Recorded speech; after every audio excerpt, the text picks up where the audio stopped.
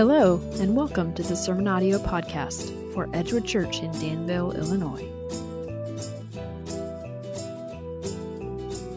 This week at Edgewood. Heavenly Father, God, I do thank you for this day, and I pray now, Lord, in the name of Jesus, that you would guide and direct my words. Lord, I pray that the things that are said today would be truly Spirit-empowered and Spirit-directed. I ask this in the name of Jesus, that you would hear this prayer. In Christ's name, amen. All right, so I want to start off by being a little frank. No offense to Frank. We got a Frank in the room. I was so glad Frank was here because I wanted to use that joke, and it wouldn't have been as funny if Frank wasn't here. I think that it would be ridiculous, I think the right word is remiss, of me to ignore current events as your pastor. To ignore that entirely, I think, would be the wrong thing for me to do. If you ever wonder if Pastor Matt is one of those guys that's going to be cautionary in what he says because he doesn't want to step on toes, you will find out today that that is not the case. The only toes I ever worry about are God's, and that's it. In fact, I'm kind of hoping, this might be a sick side of me, but I'm kind of hoping that everybody's toes get stepped on a little bit today. I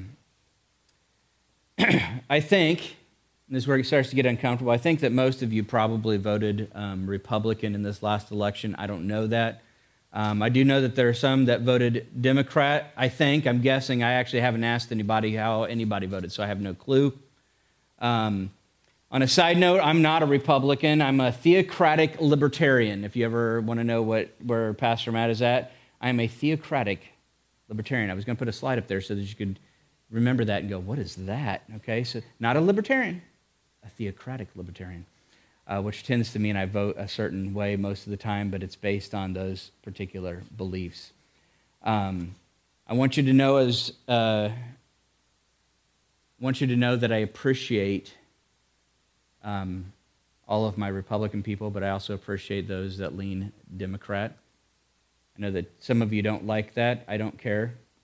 I would never want to be, I want to give you two reasons. One, I would never, ever want to be a part of a church that is unified underneath one political party. That is sick and disgusting, and I would never want to be a part of it. Okay? Second, I love having people with slightly different perspectives than I do because it keeps me honest. If I'm going to say something and I'm going to step on anybody's toes, like I said, the only toes I care about are God's. But if I am going to step on somebody's toes, I want to make sure that I know that I'm on God's side and I'm not stepping on his toes. Okay? But like I said, I think we've had a difficult year followed by a stressful election. I know many of you have had stressful days and stressful nights thinking about these things. I hear many shifting into platitudes before and after all of this, that God is reigning and he is in control. But I'm afraid that some of you may be saying that as a simple platitude and don't actually mean it. If you're using those words, I want you to know, I want you to think about what you're talking about. Maybe some of you are just saying those things to feel better temporarily, right? I want to think about those things. That's not really what I want to talk about today. In fact, I want to take all this election stuff. Let's grab it all. I'm grabbing it above all your heads. All this stuff. Oh, I got that one. Got that one. Let's crumple it up. And where should we put it? Oh, I know. Let's put it up here. Can we? At the foot of the cross. Okay, did you guys do that? Are you guys with me? At the foot of the cross? Okay. Who tried to grab it? Okay. Now, in connection to that, I would like to start here. God, throughout history, and I almost got bogged down at this point, but I've tried to trim the fat off of this sermon, okay? Just try to keep it lean. God throughout history, all throughout scriptural history, has established rulers. I have 4 examples. I almost had a lot, but then I was like, no, that's too many. I'll just do 4. The first one I have for you, first example, is Pharaoh. The Pharaoh that I think is the most infamous of pharaohs at the time of Moses. Where would you put him? Good, bad, ugly, evil? Yeah. Pharaoh was raised up by God. Exodus 9:16, but for this purpose, think about the words that are being said here. For this purpose, I have raised you up to show you my power. This is God speaking to that Pharaoh, so that my name may be proclaimed to all the earth. Paul quotes that in Romans, where the scripture says to Pharaoh, for this very purpose. What does raised up mean? Doesn't it mean put on the throne? Put into that position? Absolutely. And what does God say? He says, I own that. Right? I did that. And I've got a purpose for it. That's what he says of Pharaoh. He actually gives us his purpose in Pharaoh's case. I think this purpose filters into all of the things that he does, that my name might be proclaimed in all the earth. You think about that word raised up, though, and you think about all the ins and outs. If you've ever studied history and even the history of the pharaohs, there's lots of connivings and deceptions and things going on behind the scenes for different kings to be put into different places. God says, I own it. That's mine. I raised him up. I did that. Let me give you another example. King Saul. Good or bad? Ugly. He was handsome, actually. He wasn't ugly. King Saul was anointed by God to be king of Israel. Samuel, God speaking to the prophet Samuel, says, tomorrow about this time I will send to you a man from the land of Benjamin, and you shall anoint him to be prince over my people Israel. He shall save my people because their cry has come to me. When Samuel saw Saul, the Lord told him, here's the man of whom I spoke to you. He it is who shall restrain my people. Who owns the placing of Saul in his position of leadership? Who owns it? God does. Restrain means rule, stop them, throttle.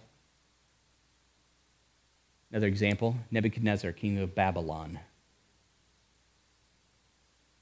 Jeremiah the prophet, who wrote Jeremiah, also wrote the book. Does anybody know what other book of the Bible he wrote?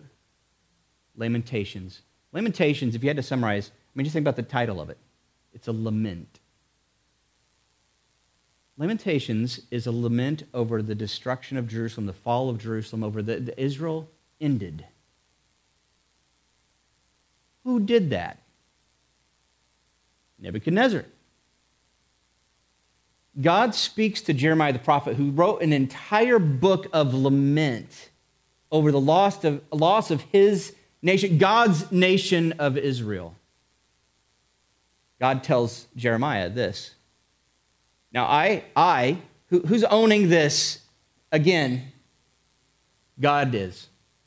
I have given all these lands into the hand of Nebuchadnezzar, the king of Babylon, my servant, and I have given him also the beasts of the field to serve him. Nebuchadnezzar's like, a whole book of this is terrible. God says, I did that.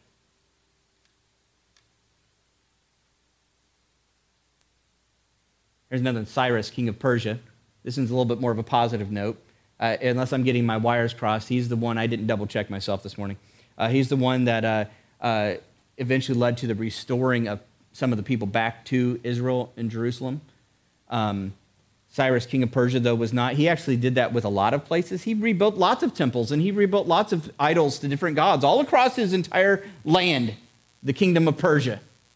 He was taking these, we'll send you back, and we'll rebuild your temple. Oh, we'll send you back. He didn't love God. God says of Cyrus, he is my shepherd, and he shall fulfill my purpose.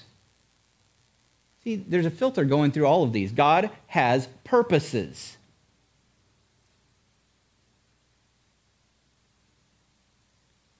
He shall fulfill my purpose, saying of Jerusalem, she shall be built, and of the temple, your foundation shall be laid. Cyrus thought he was doing that. God says, I own that too, and I have purposes.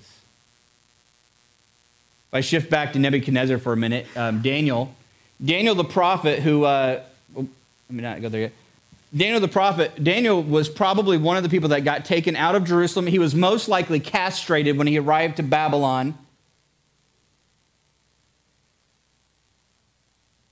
under King Nebuchadnezzar. Daniel, in a prayer inspired by the Spirit of God, prays. As Nebuchadnezzar had come to him and said, I had a dream, can you interpret it for me?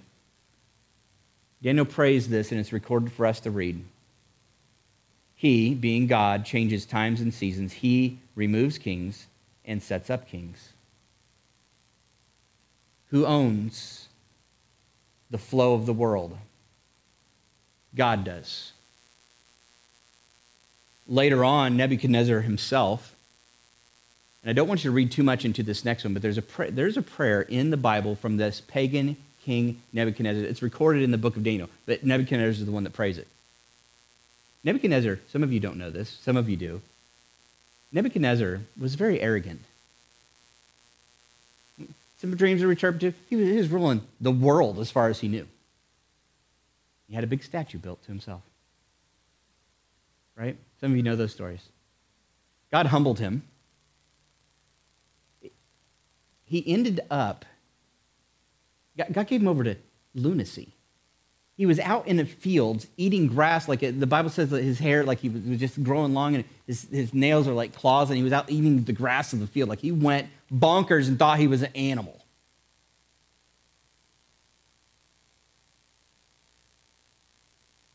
God restored him to the kingdom spot after that period of craziness. How in the world? I always read that and I go, who are the people like, well, yesterday, Nebuchadnezzar, glad to have you back, but yesterday you were eating grass. Like who are the people that are like, okay, I guess you can have the throne back? Who were these people that were in Babylon while he was out chewing grass? Nebuchadnezzar acknowledges, though, the sentence. What he experienced and the return is by the decree of the watchers, the decision by the word of the holy ones, to the end that the living may know that the Most High rules the kingdom of men and gives it to whom he will and sets it over the lowliest of men. Nebuchadnezzar learned God does this, the Most High. One more example for you from the book of Acts. In the book of Acts, we have our Savior, King Jesus, who was killed. There were rulers in the city of Jerusalem and this nation of Israel that were horrible, evil, wicked men. Pontius Pilate and Herod. Right? Peter, the apostle, in a prayer under the inspiration of the Spirit that is recorded for us in the Scriptures for us to read and know that it is accurate and true, prays and says these things about the events that led up to the crucifixion of the one and only innocent human being that has ever lived, Jesus Christ. Peter says this, "For truly in this city there were gathered together against your holy servant Jesus, whom you anointed," Jesus, the chosen one, "both Herod and Pontius Pilate, along with the rioting mob of Gentiles, the peoples of Israel." Right? What did they accomplish? Evil Pontius Pilate, flimsy flim-flam of a ruler that couldn't make a solid, righteous decision. Herod, who had beheaded John because he was making, flagrant promises with his daughter or daughter-in-law. These guys and the mob And the scriptures say very clearly, under the inspiration of the Spirit of God, through Peter, the apostle, they did something. What did they do? Verse 28, to do whatever, and this is so important. It does not just say whatever your plan had predestined to take place. That would be powerful. But there's another word thrown in there. You see it? What is it? Your hand. They, wicked rulers and the mob, accomplished what God says, my hand and my plan predestined to take place. God says very clearly, I own that.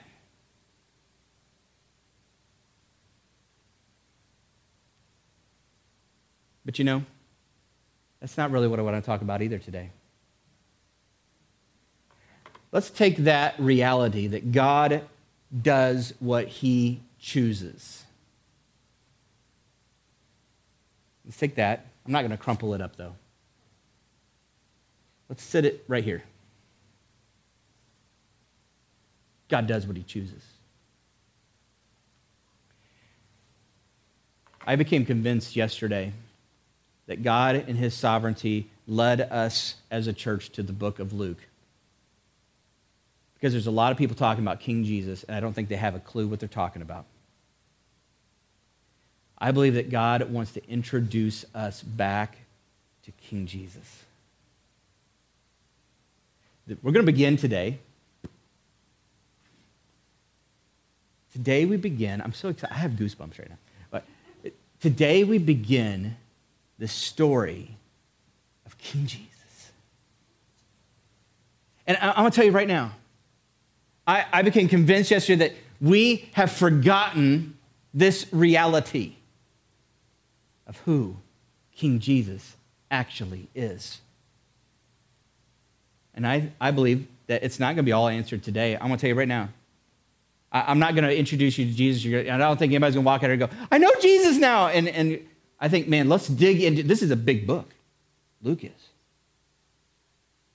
I would plead with you to be with me through this process of learning Luke's revealing of who this King Jesus is. This is just the tip of the iceberg of this story. We're going to read literally the very beginnings of the story of King Jesus as we read through Luke today. There are 8 things that I want to introduce you to about King Jesus that I think are going to be like bricks on the foundation of your comprehension of him, right? I got some builders in here. Our foundation's important. Absolutely. These things, I think, is what we're going to build on as we go through the rest of Luke. These foundational things, 8 of them. So let's jump into the story of King Jesus. And I would ask you, if you can do it, I don't care how long you've been a Christian. I don't care how long you've gone to church. I want to ask you to try to do something with me because this is what I'm doing. I want to ask you to try to encounter this story fresh, like a child. I want you to hear these things about King Jesus, and I want you to try to think through them as if you've never heard them before. I don't care how old or how young you are. I want you to encounter Jesus. I'm asking you to do this with me. Luke chapter 1, verse 26, Luke the physician, in his desire to accurately portray the history of King Jesus, starts his story of Jesus this way. In the 6th month, the angel Gabriel was sent from God to a city of Galilee named Nazareth, to a virgin betrothed to a man whose name was Joseph, of the house of David, and the virgin's name was Mary. The 6th month there is referring to the 6th month of Elizabeth's pregnancy, actually. We'll see that in verse 36 in a minute. It says it again. So 6 months after the pronunciation and after Elizabeth has conceived and John is 6 months along, this happens, this same angel that spoke to Zechariah. And what a opposite end of the story. I mean, here Zechariah was this huge public event, this burning of the incense at the temple. The angel visits. This is like the opposite end. In fact, it's emphasized. This doesn't do it justice. I thought about having a map of where Nazareth was so you could see it, but it wouldn't do it justice. There was actually a saying in these days, like people would say to each other, does anything good come out of Nazareth? Right? It gives a different spin on when people say Jesus would be called a Nazarene. That wasn't like a nice title. That was more of a... I mean, the opinion of the Nazarenes, the people from Nazareth, I imagine how they may have responded to Nazareth, and this is why I think Luke put this in here, because in fact, I think a lot of people may not have at this point, the people he was writing to, they may not have known this little Nazareth village, but they knew Galilee and kind of the same perspective was going on there. Oh, it's from there? I mean, the story of King Jesus starts if you could pick in your head like the most backwards, rundown, poor, like boom, and then it tops it off because instead of going to Joseph, although the angel does go to Joseph at a different time, the angel goes to this Virgin Mary. It's possible, because of the traditions of that time, it's possible that she was as young as 12 or 13. She was most likely, I think she was probably in the range of 15 or 16 years old when this happened. A person of no importance, of no prominence, in Galilee, in Nazareth. And the angel Gabriel, who has come from the presence of God, pops down and talks to her. He came to her and said, "Greetings, O favored one." Don't be confused by that favored one. The word favor there is it's a version of the word for grace. And you'll understand Mary's response if you understand how this means. This is you're favored. You're blessed. There's grace on you, Mary. Oh, greetings, favored one. The Lord is with you. Similar to Zechariah, but not quite the same. It doesn't say that she's afraid, but it does say she's definitely troubled. I believe that any young girl in her situation, to have an angel show up to her, would have responded very similarly. Me? The favored one? Right? Did you get your address wrong, angel? This is Nazareth. Right? I think you took a wrong turn somewhere.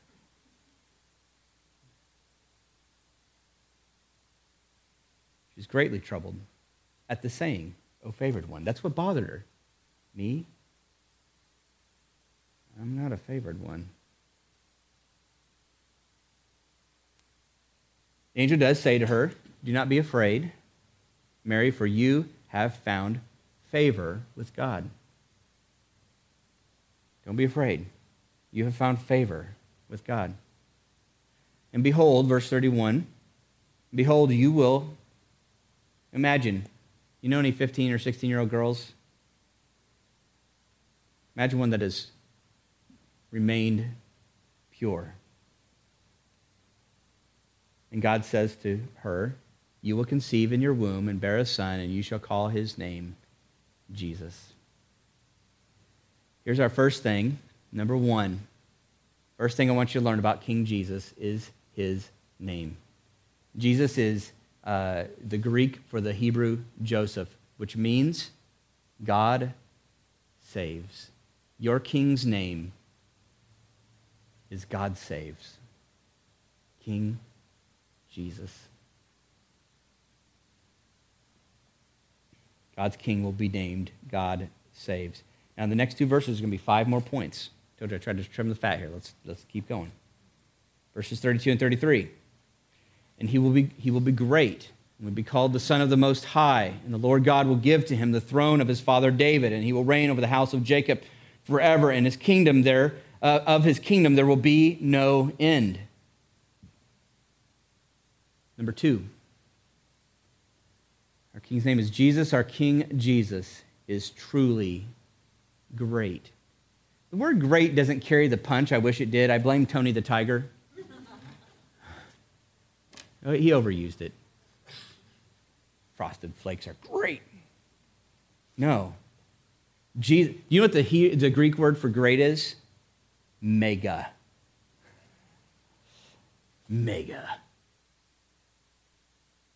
John was called great.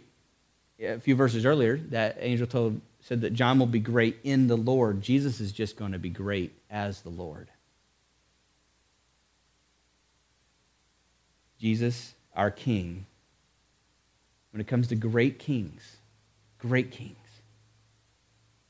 he is great. Mega. He will be called the Son of the Most High. The word called, think of it as recognized as. Not just, like when we read that, it might sound like, well, that's what he'll be called. That's not what it means. It means that he'll be called it in the sense that people will acknowledge it and recognize it. This is who this is. Number 3, our King, Jesus, is recognized as the Son of the Most High God. This is a favorite term of King David, the Most High. He uses it quite often speaking about God throughout the Psalms. Next, we see Jesus will be given the throne of David. Put it this way, our King Jesus is the rightful king.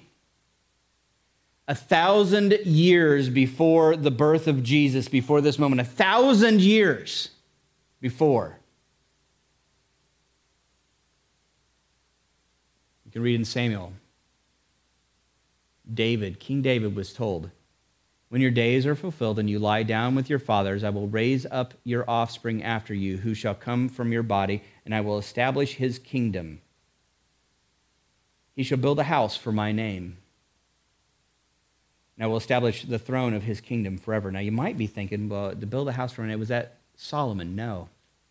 It was alluding to Solomon a little bit, but it was referring to someone beyond. Because Solomon's throne did not last forever. Psalm 89:4, David writes, I will establish, as God speaking to him, I will establish your offspring forever and build your throne for all generations. Psalm 132:11, the Lord swore to David a sure oath from which he will not turn back. One of the sons of your body I will set on your throne. 1,000 years earlier. It's like, man, like the best story you could ever imagine. The king is going to be born in the backwoods of Nazareth. The promised one. The king. He's coming. Did you catch... oh, wait, here we go. Next one. Over the throne of David, right? In faithfulness, the tent of David, one who judges and will seek... Oh, I'm sorry, I skipped ahead. Where did that one come from? Oh, I'm sorry. It was in my notes. This is Isaiah. This is 300 years after David, but still 700 years before Christ. Isaiah the prophet says, then a throne will be established in steadfast love, and on it will sit in faithfulness in the tent of David, one who judges and seeks justice and is swift to do righteousness. Back to our scripture again. Throne of David his father, and he will reign over the house of Jacob. Forever, the house of Jacob. We are the rightful subjects. Let me explain this one of King Jesus. Galatians, and I don't have time to elaborate on this very, very far, but Galatians talks about this. It says, if you are Christ, then you are Abraham's offspring. Jacob was the name of Israel. Paul teaches much about the true Israel. I don't know if you know this, but the true Israel is not the one that's sitting on the land over there. There's a true Israel, and it is those who are Christ, are Abraham's offspring. We've been grafted in, as it says in other places. Adopted in, as it says in other places. If you're Christ, then you're Abraham's offspring. So when it says we're the rightful subjects of King Jesus because he is reigning over the throne of Judah, or of Jacob, of Israel. And did you catch it also said how long this would last? Forever. Once the reign of King Jesus begins, it will never end. Some of us act like we're waiting for him to start. He is currently sitting at the right hand of the throne of the Father. Is he already reigning? Do you believe that? Once it starts, it never ends.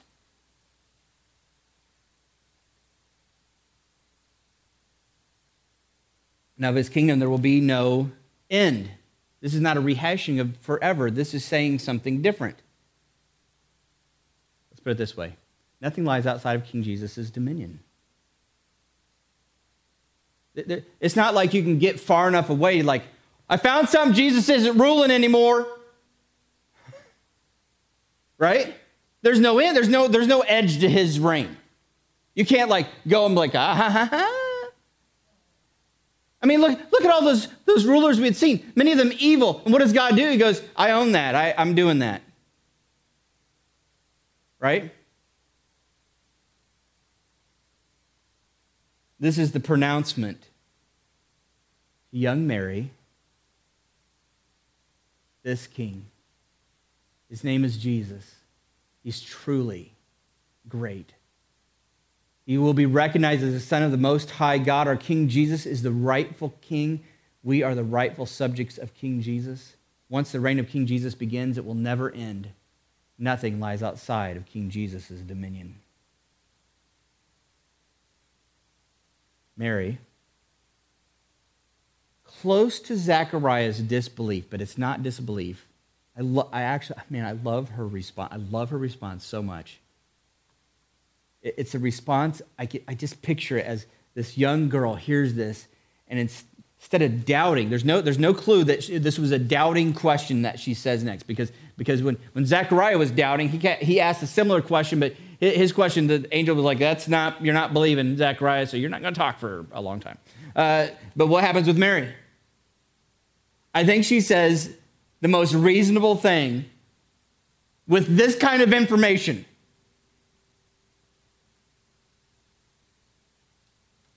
In my mind, she hesitated before she asked.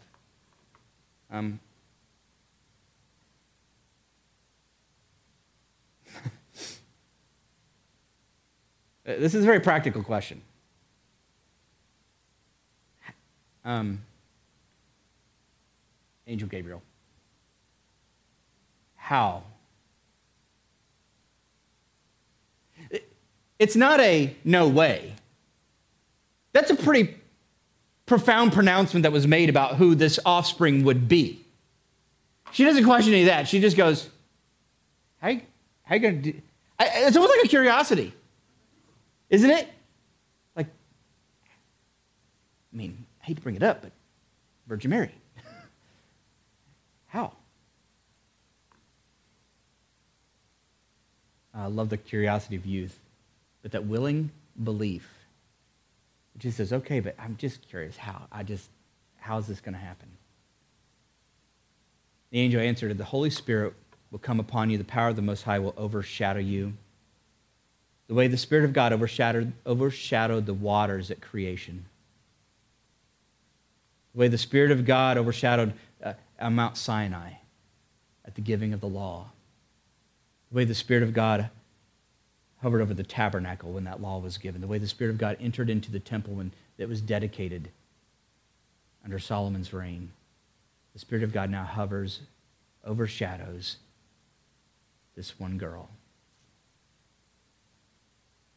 To do a creative, magnificent, mind-blowing, life-altering miracle of a virgin birth.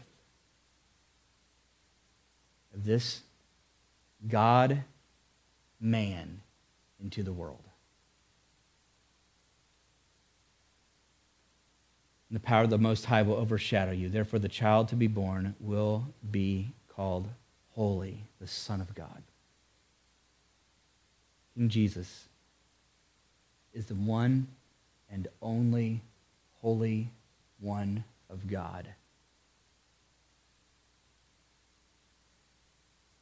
Isaiah, again going back 700 years before Christ was born, says this.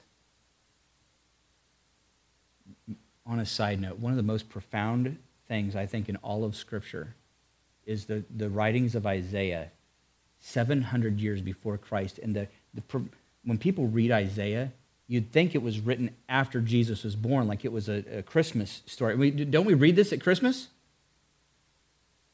It's so fitting.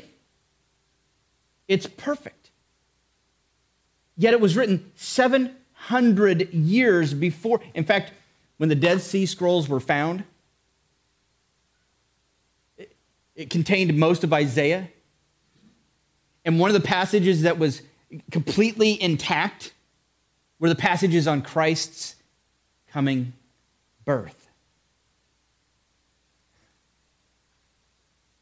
Isaiah wrote, "For to us a child is born, to us a son is given, and the government shall be on his shoulder. And his name shall be called," this is Jesus, our King Jesus, "Wonderful Counselor."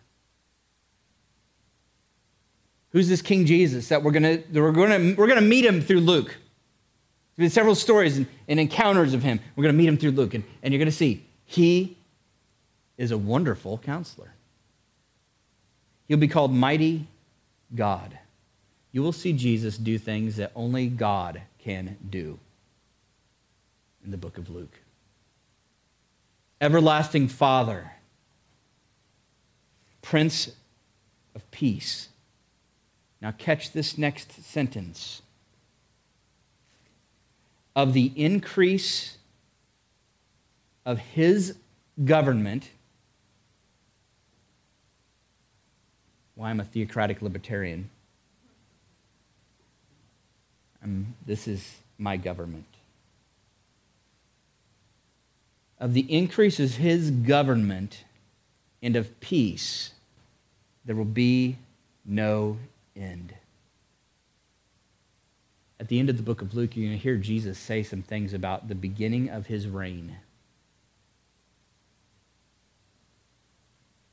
On the throne of David over his kingdom, to establish it and to uphold it with justice and with righteousness from this time forth and forevermore. The zeal, the righteous energy of the Lord of hosts will do this. King Jesus. I was praying yesterday that God would, from this, instill hope. Some of us get our hopes caught up on the wrong things. If your hopes are latched to anything besides King Jesus, you are a fool.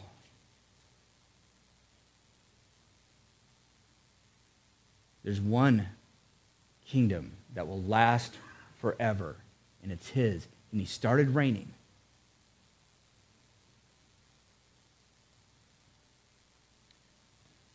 Behold, your relative Elizabeth in her old age has also conceived a son.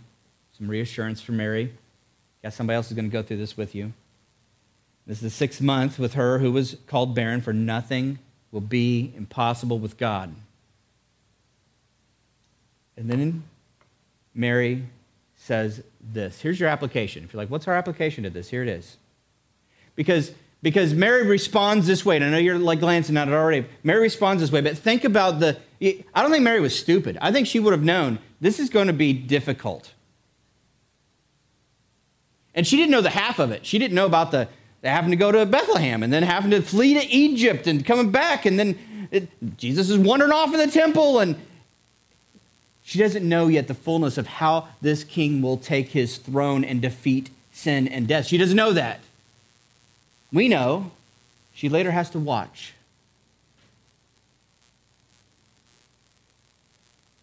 I think she, though, had a clue, at least the beginnings of the difficulty of what God had just given her. But all she says is this: "Behold, I am the servant of the Lord. That word servant means slave girl. It's literally slave girl. I'm the slave girl of the Lord. Let it be to me according to your word. Let it be to me according to your word. No, like, but, okay. Let it be to me according to your word. Could that be a statement for us to this week? Let it be to me according to your word. If young Mary can do it, you know so much more about King Jesus, don't you, than she does? You got the whole story. Humble acceptance and obedience. I'm just a slave girl. I'm just a slave boy in God's kingdom, and let it be to me according to your word, Lord. Heavenly Father, I thank you, God, for this day, and I just want to pray now that you would help each and every one of us to say to you, let it be to me according to your word. Let it be to me according to your word. Father, I ask that you would help us as we encounter King Jesus through the book of Luke. God, I pray that you would help us to learn who you are, your actions, your character, your deeds, your accomplishments. Help us to recognize your throne and your reign. God, I pray that you'd help us to put all of our faith, all of our hopes, all of our trust in the kingdom that you've already started. I ask this in the name of Jesus and by the power of your Spirit, that you would infiltrate each and every heart in this room to acknowledge you, King Jesus. In Christ's name, amen.